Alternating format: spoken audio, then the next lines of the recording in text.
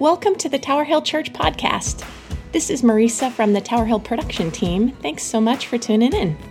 Well, Christmas is all wrapped up, but it was so nice to see everyone in person and online. However you choose to worship, you can join us every Sunday in this new year. And you're just in time for a new sermon series in this new year called Jesus is Greater Than. Don't worry, it's not a math class. But for the next few weeks, Pastor Jason will be taking us on a journey and exploring how Jesus is bigger than, well, everything. So let's get started right now. Good morning, everyone. Welcome to Tower Hill. So glad that you're able to join us for worship this morning. Happy New Year for those who maybe are just tuning in for the first time in 2021. It's so good. I'm so glad we get this time to worship God together. Even if we can't be together physically, we're able to worship together spiritually. Well, I hope your New Year's off to a good start. I know that, we went to sleep and all of a sudden the world's on fire again, apparently.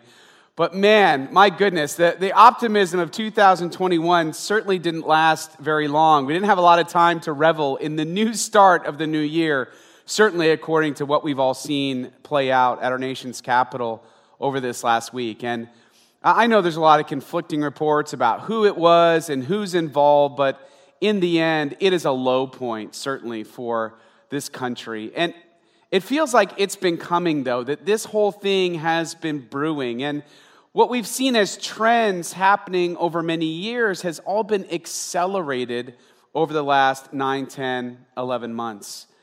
Because really, that's what this pandemic has done. That's what all of this has done. It's sort of put a lot of pressure, like where all of these issues that we experience as people, as a nation, in our own spiritual lives, in our own work lives and family lives. Everything's been put under this intense pressure, this pressure cooker, and everything is coming out sideways. Everything's boiling over. Things seem to be going crazy. I mean, here's what we do know, is that this recipe for what's going on in the world is creating a lot of problems. And so we're starting this new sermon series to really talk about the fact that Jesus is greater. That's a greater symbol. It's not some kind of weird new age thing that we, right?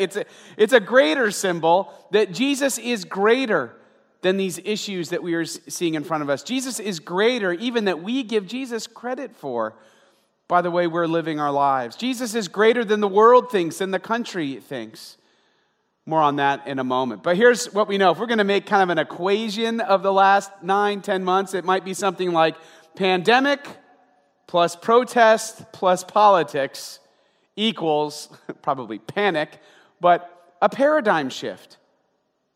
And it's a paradigm shift that's been a long time in the making, but this paradigm shift now under the pressure cooker of this last season we've been in is, well, maybe America has more cracks in it than we thought. Maybe this country has a lot more deep-rooted issues than we even realized or that we even ever wanted to stop and pay attention to. And it's changing we're right in front of us. We're realizing that there's a lot more hurt, there's a lot more brokenness, there's a lot more division than there has ever been that we could perhaps recall. And the reason why this happens, why there's a paradigm shift, and maybe this isn't the America I thought it was. And, listen, I feel like being born in this country is, you've won the lottery, right? I mean, so many things about this nation, about our freedoms, but we've got our issues, right? And the thing is, this is how paradigm shifts work, is that people will begin to challenge whatever the existing paradigm is when it no longer fits the observed data. So you could pick any number of things about what's gone on in our country, and you start thinking, oh my goodness, like, I'm seeing how things are playing out, and it doesn't look like the America that I know. So therefore, I start to come up with a different paradigm of how this country really is doing. Now, while certainly this has all been in full view of us in our country over this season, this is true in every part of our lives. And it's especially true spiritually. That if we see data, sense data around us that seems to conflict with our paradigm of God, we start constructing a new paradigm. And sometimes that's healthy, but oftentimes it's not. Oftentimes it drives a wedge between us and the truth because we start inventing our own truth based on what we're seeing in front of us. Now, in our country, what we do, and we do this spiritually too, but we like to play the blame game. Remember the old song, The Name Game? Okay, yeah, I'm super old, but the name game, right? The blame game. I mean, this is just, if you're just taking this country as an example, I mean, think about all the fingers that have been pointed everywhere, right? Blames on Democrats, blame Republicans, blame people of color, blame white people, blame rich people, poor people, religious people, which actually just means Christians, and irreligious people. Blame all of them because they are the problem. It's that problem, that problem. And the truth is, it's probably a complexity that involves multiple people spread out over, all different kinds of demographics. But the thing is, when we start playing the blame game, we start losing sight of the truth. And maybe because we don't want to recognize what the truth is, or we don't want to face what the truth is. But the thing is, I think we all need to be reminded that it's not just a sociological problem we have in America, for example. It's essentially, at its core, a spiritual problem. It's a problem inside of us. It has to do with sin and brokenness. And while I'm a fan of science, I think anybody who thinks, well, we can just science our way out of this problem is gravely mistaken. Science can help us. It can contribute to the overall picture of what's going on, but really, you have to address the sin problem. This is the problem that's creating all the other problems. The answer, therefore, has got to be spiritual. See, a paradigm shift occurs when there's a better explanation based on a better interpretation of the data. We see this all around us all the time, and this is how science works, right? You have a scientific theory until there's a better explanation, which is a better interpretation of the data. And you've experienced it in your life, when you went off to college, right? You thought, well, my parents don't know anything. They're morons. Then by the time you were done with college, you're like, oh, maybe they weren't so dumb. Maybe they kind of knew what they were talking about after all. And, it's a paradigm shift that happens as you gain maturity, as you live a little life and realize some of the issues that you never knew existed. The point is, not only have we experienced a paradigm shift in our country, but I think we need a paradigm shift back to the truth about Jesus. Over the last several decades, there has been a paradigm shift regarding Christianity in North America, for sure. And the reason is people are looking at the data and they're saying, well, Christians aren't acting the way Jesus says to. Therefore, there must be something broken about this. Right? The paradigm that we've seen over the last few decades, exacerbated by the last 9-10 months, is what? Christians are more like a closed fist than an open hand. Christians are about holding on to preserving whatever they think needs to be preserved, canceling people that they object with, obstinate, perhaps intolerant, perhaps cruel, perhaps using the Bible as a blunt weapon, so to speak, angry, self-righteous. Now, I'm not saying, listen, Christians, we know that we're imperfect, even the best of us. But I think in a lot of ways we've earned this paradigm that we've received from our country, perhaps the world, in that Christians aren't behaving in such a way that makes me want anything to do with Jesus. That's the paradigm, I think, that we're struggling with. And then people make even though it's not right, they make the leap to, well, if Christians are like this, then Jesus must be like this. And if that's what Jesus is about, if that's what the Christian faith is all about, I don't want anything to do with it. And one of the reasons why people, we know, of course, that that's not true, but you can kind of understand how it happens, is that people see the sense data around them and they develop a paradigm based on what they're seeing, which may or may not be the truth, or it may be a bad example of something going on, but doesn't represent the larger whole. But one of the problems here is actually bad theology, the wrong interpretation of the data. Theology, of course, is just a fancy way of saying understanding God or the study of God. You are a theologian if you've ever thought about God and what you believe about God. You've done theology.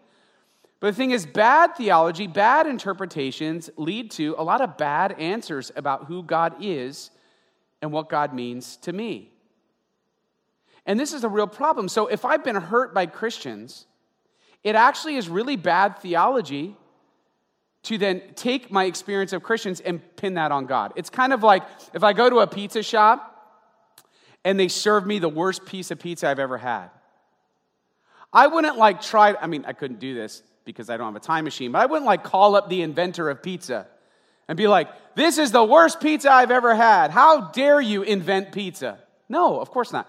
Maybe it's the pizza shop that got it wrong. Maybe they didn't cook it right. Maybe they just left it out too long. Maybe they used bad cheese, whatever it is. I wouldn't blame the maker for the people that gave it to me, right? I would blame the people who gave it to me. Maybe those Christians are not following Jesus the way that they're supposed to be. They gave me a bad example, but I shouldn't take that out on my understanding of God. So let's turn this around and ask kind of a positive question about what this means for us, what it means for faith in our understanding of God in the face of all the data that we're seeing around us. And the question is, why should a 21st century American put their faith in Jesus Christ based on the data? In other words, what should they really be looking at, or what should the right interpretation of the data be if they're to have faith? I think this is an important question because I think it helps us to understand, it helps us to kind of recalibrate in the face of everything that we're seeing going on, and it, of course, helps others to understand who don't yet know Jesus, how they can, even with all the crazy things going on, that God's not the one that's causing all of this to happen, perhaps. And the way we're going to attack this question is through the book of Hebrews. And the reason why we're doing that is because the book of Hebrews was written in a very similar time that we're experiencing now. It was right after a huge national crisis, which was very spiritual in nature. It was cataclysmic. It was society changing. If we think these times are bad, this was probably worse. And that was the destruction of the temple in the year 70 AD. It was a crisis that threw the Jewish people into a panic. Now, if you think about it, it makes perfect sense why it would. So their whole religious life was centered around the temple. They believed that's where God literally dwelled. It's where they came to make their sacrifices. It's where they would come in pilgrimage for all of the religious feasts and festivals that would happen every year. All those times we see Jesus coming into Jerusalem for Passover, or for Tabernacles, or one of the other feast days, this was their life. And so when Rome destroyed the temple, it brought up a lot of questions, right? Brought up a lot of bad theology. And it was, well, maybe God isn't strong enough. Maybe God doesn't care. Maybe God is, has left us. Or maybe there is no God. It led to a major, major crisis where the Jewish people were really lost. And they're thinking, well, what has God done? I mean, all of this history that we have, and it's like, it's all out the window. Everything, the world is literally on fire. And the book of Hebrews was written right after this to address these questions in this situation directly. And I think we learn a lot by the lessons we get from the book of Hebrews. So let's jump in. This is chapter 1, verse 1.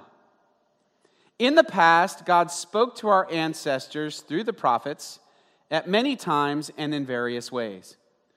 But in these last days, he has spoken to us by his Son, whom he appointed heir of all things, and through whom also he made the universe. The Son is the radiance of God's glory and the exact representation of his being, sustaining all things by his powerful word. After he had provided purification for sins, he sat down at the right hand of the Majesty in heaven. Now you see what it's doing right off the bat. The book of Hebrews is recalibrating, reinterpreting the data of just who God is and who Jesus is. Jesus wasn't just some radical who was a blasphemer, who thought or was crazy and he thought he was God. No, Jesus was something else. He was beyond the prophets and the kings and the people that we listen to in the Old Testament. He was on another level.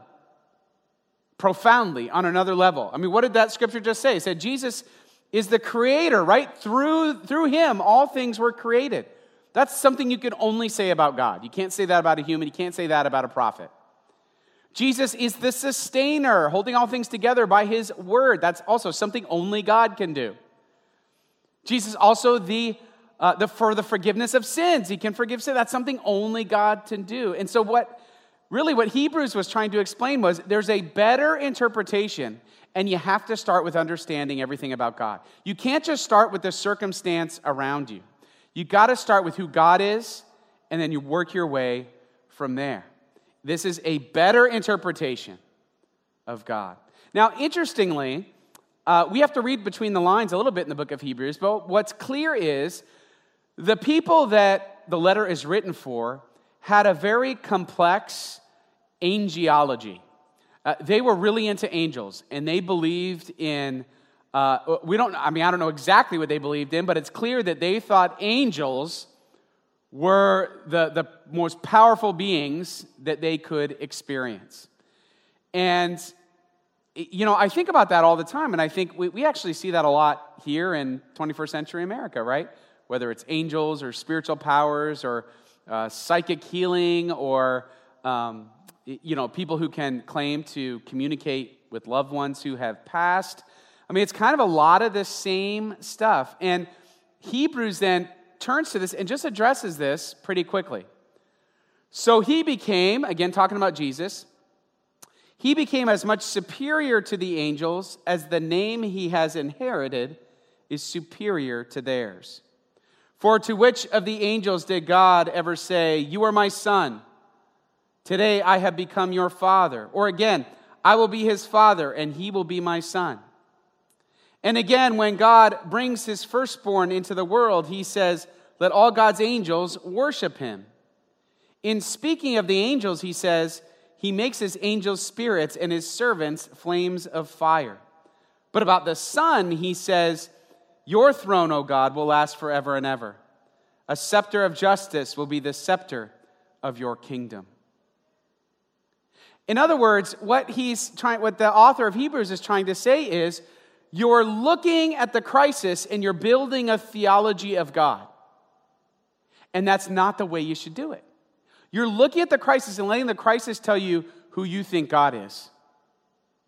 But that would be kind of the same thing as blaming the inventor of pizza for the bad pizza that you just got at the local pizza shop. You're looking at this crisis like the crisis that we're all facing now, right? And you're building a theology of God. So what are the theology or understanding of God that we're getting from this crisis is, well, God is absent, apathetic, or angry. Or Jesus perhaps is a moral teacher or an example of faith, but has no real power in the world or in our lives. Or worse, that Christians are nothing but power mongers, fear mongers. They're corrupt. All they care about is control. And this is the paradigm people are creating. And what I think the book of Hebrews reminds us of is that that's not the way to build a theology. Based on the bad things that go on around you is not a way. You can't work your way up to extrapolate how God is. You have to start with God. And then you start to understand what everything else means. It's like you're looking through the wrong end of the lens. You're looking the wrong way. You know how you could take a lens, like think about a pair of binoculars, and if you turn them around, things are actually further away and less clear than when you do them properly, and everything is closer and more clear. Is that when you start with the events around you to begin to start how to understand God, things become far away and less clear. But if you start with God, everything becomes clearer. And I think for us, what this means in our circumstance now is we need to have a new paradigm shift of getting back to the truth of who Jesus is and what he means for us. We need to get back to the truth for what it really is, and that is, start with your theology of God and let it speak to the crisis. No, God has not left. God is not absent. God said things like sin is going to be a problem. It's going to continue to be a problem until all things are made new. But God continues to be extravagant in his love for us, his love for the world. Jesus died so that we might have life, and that to the full. It's not just that he's a moral teacher, a moral example. No, he is the creator, the redeemer, the sustainer, who laid down his life so that you can have one forever. And that Christians, we have been put on this planet to love as Jesus loves. And there are plenty of examples of Christians doing exactly that. We get back to looking at the crisis for what it is. It's a crisis. But it shouldn't be a crisis of faith. Quite the opposite. It should push us to live a real, authentic, powerful faith in God, where we start with God and we work our way out to everyone else with his love, sharing it with everyone in every way that we can. In other words, maybe the problem is the pizza shop. Maybe the problem is the way that Christians in this country have behaved or have allowed themselves to be painted a picture of a certain way.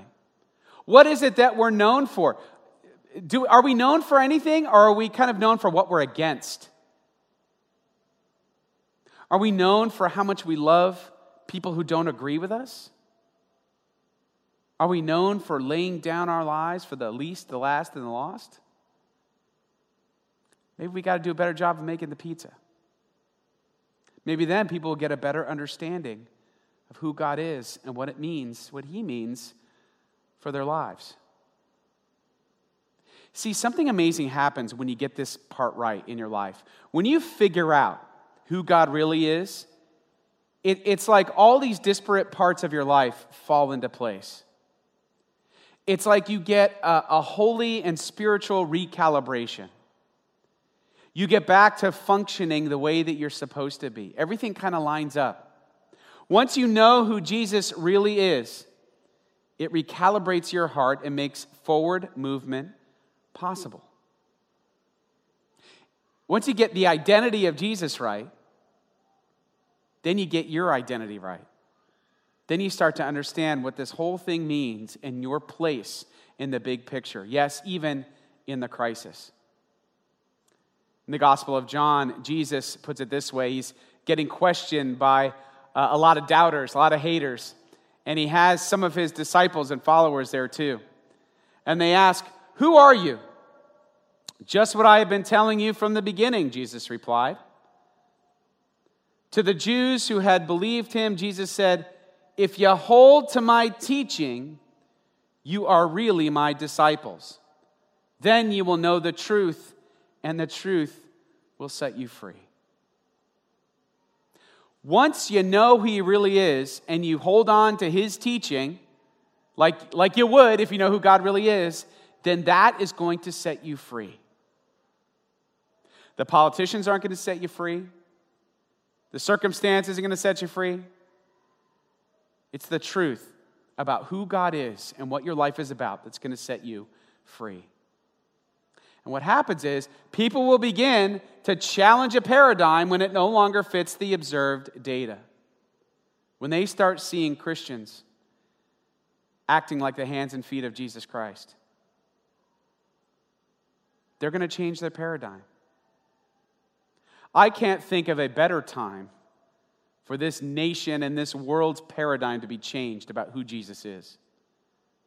No matter what you see in front of you, no matter how bad things look, Jesus is greater than.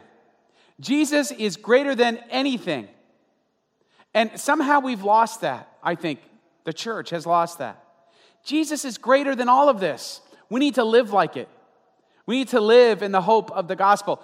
Imagine with me for a minute what it would be like if we all really believed it. If we all really believed that Jesus is bigger than all this, greater than all of this. And if we would just remember who he really is, we remember who we were meant to be. And we start living a life without the hate, without the fear, without the chaos, without the panic. I mean, that's what the writer of Hebrews was trying to say. Look, God's got this. He's had a plan from the beginning, and that plan is Jesus Christ. Yes, everything around you feels like it's on fire, and some of it quite literally is. But don't let that shake who you know God to be. I hope this helps you as you move forward this week. And we're going to be talking about this for a couple of weeks. Who is Jesus really? and to know that Jesus is greater than any of the fears, any of the challenges that we're going to face. Amen.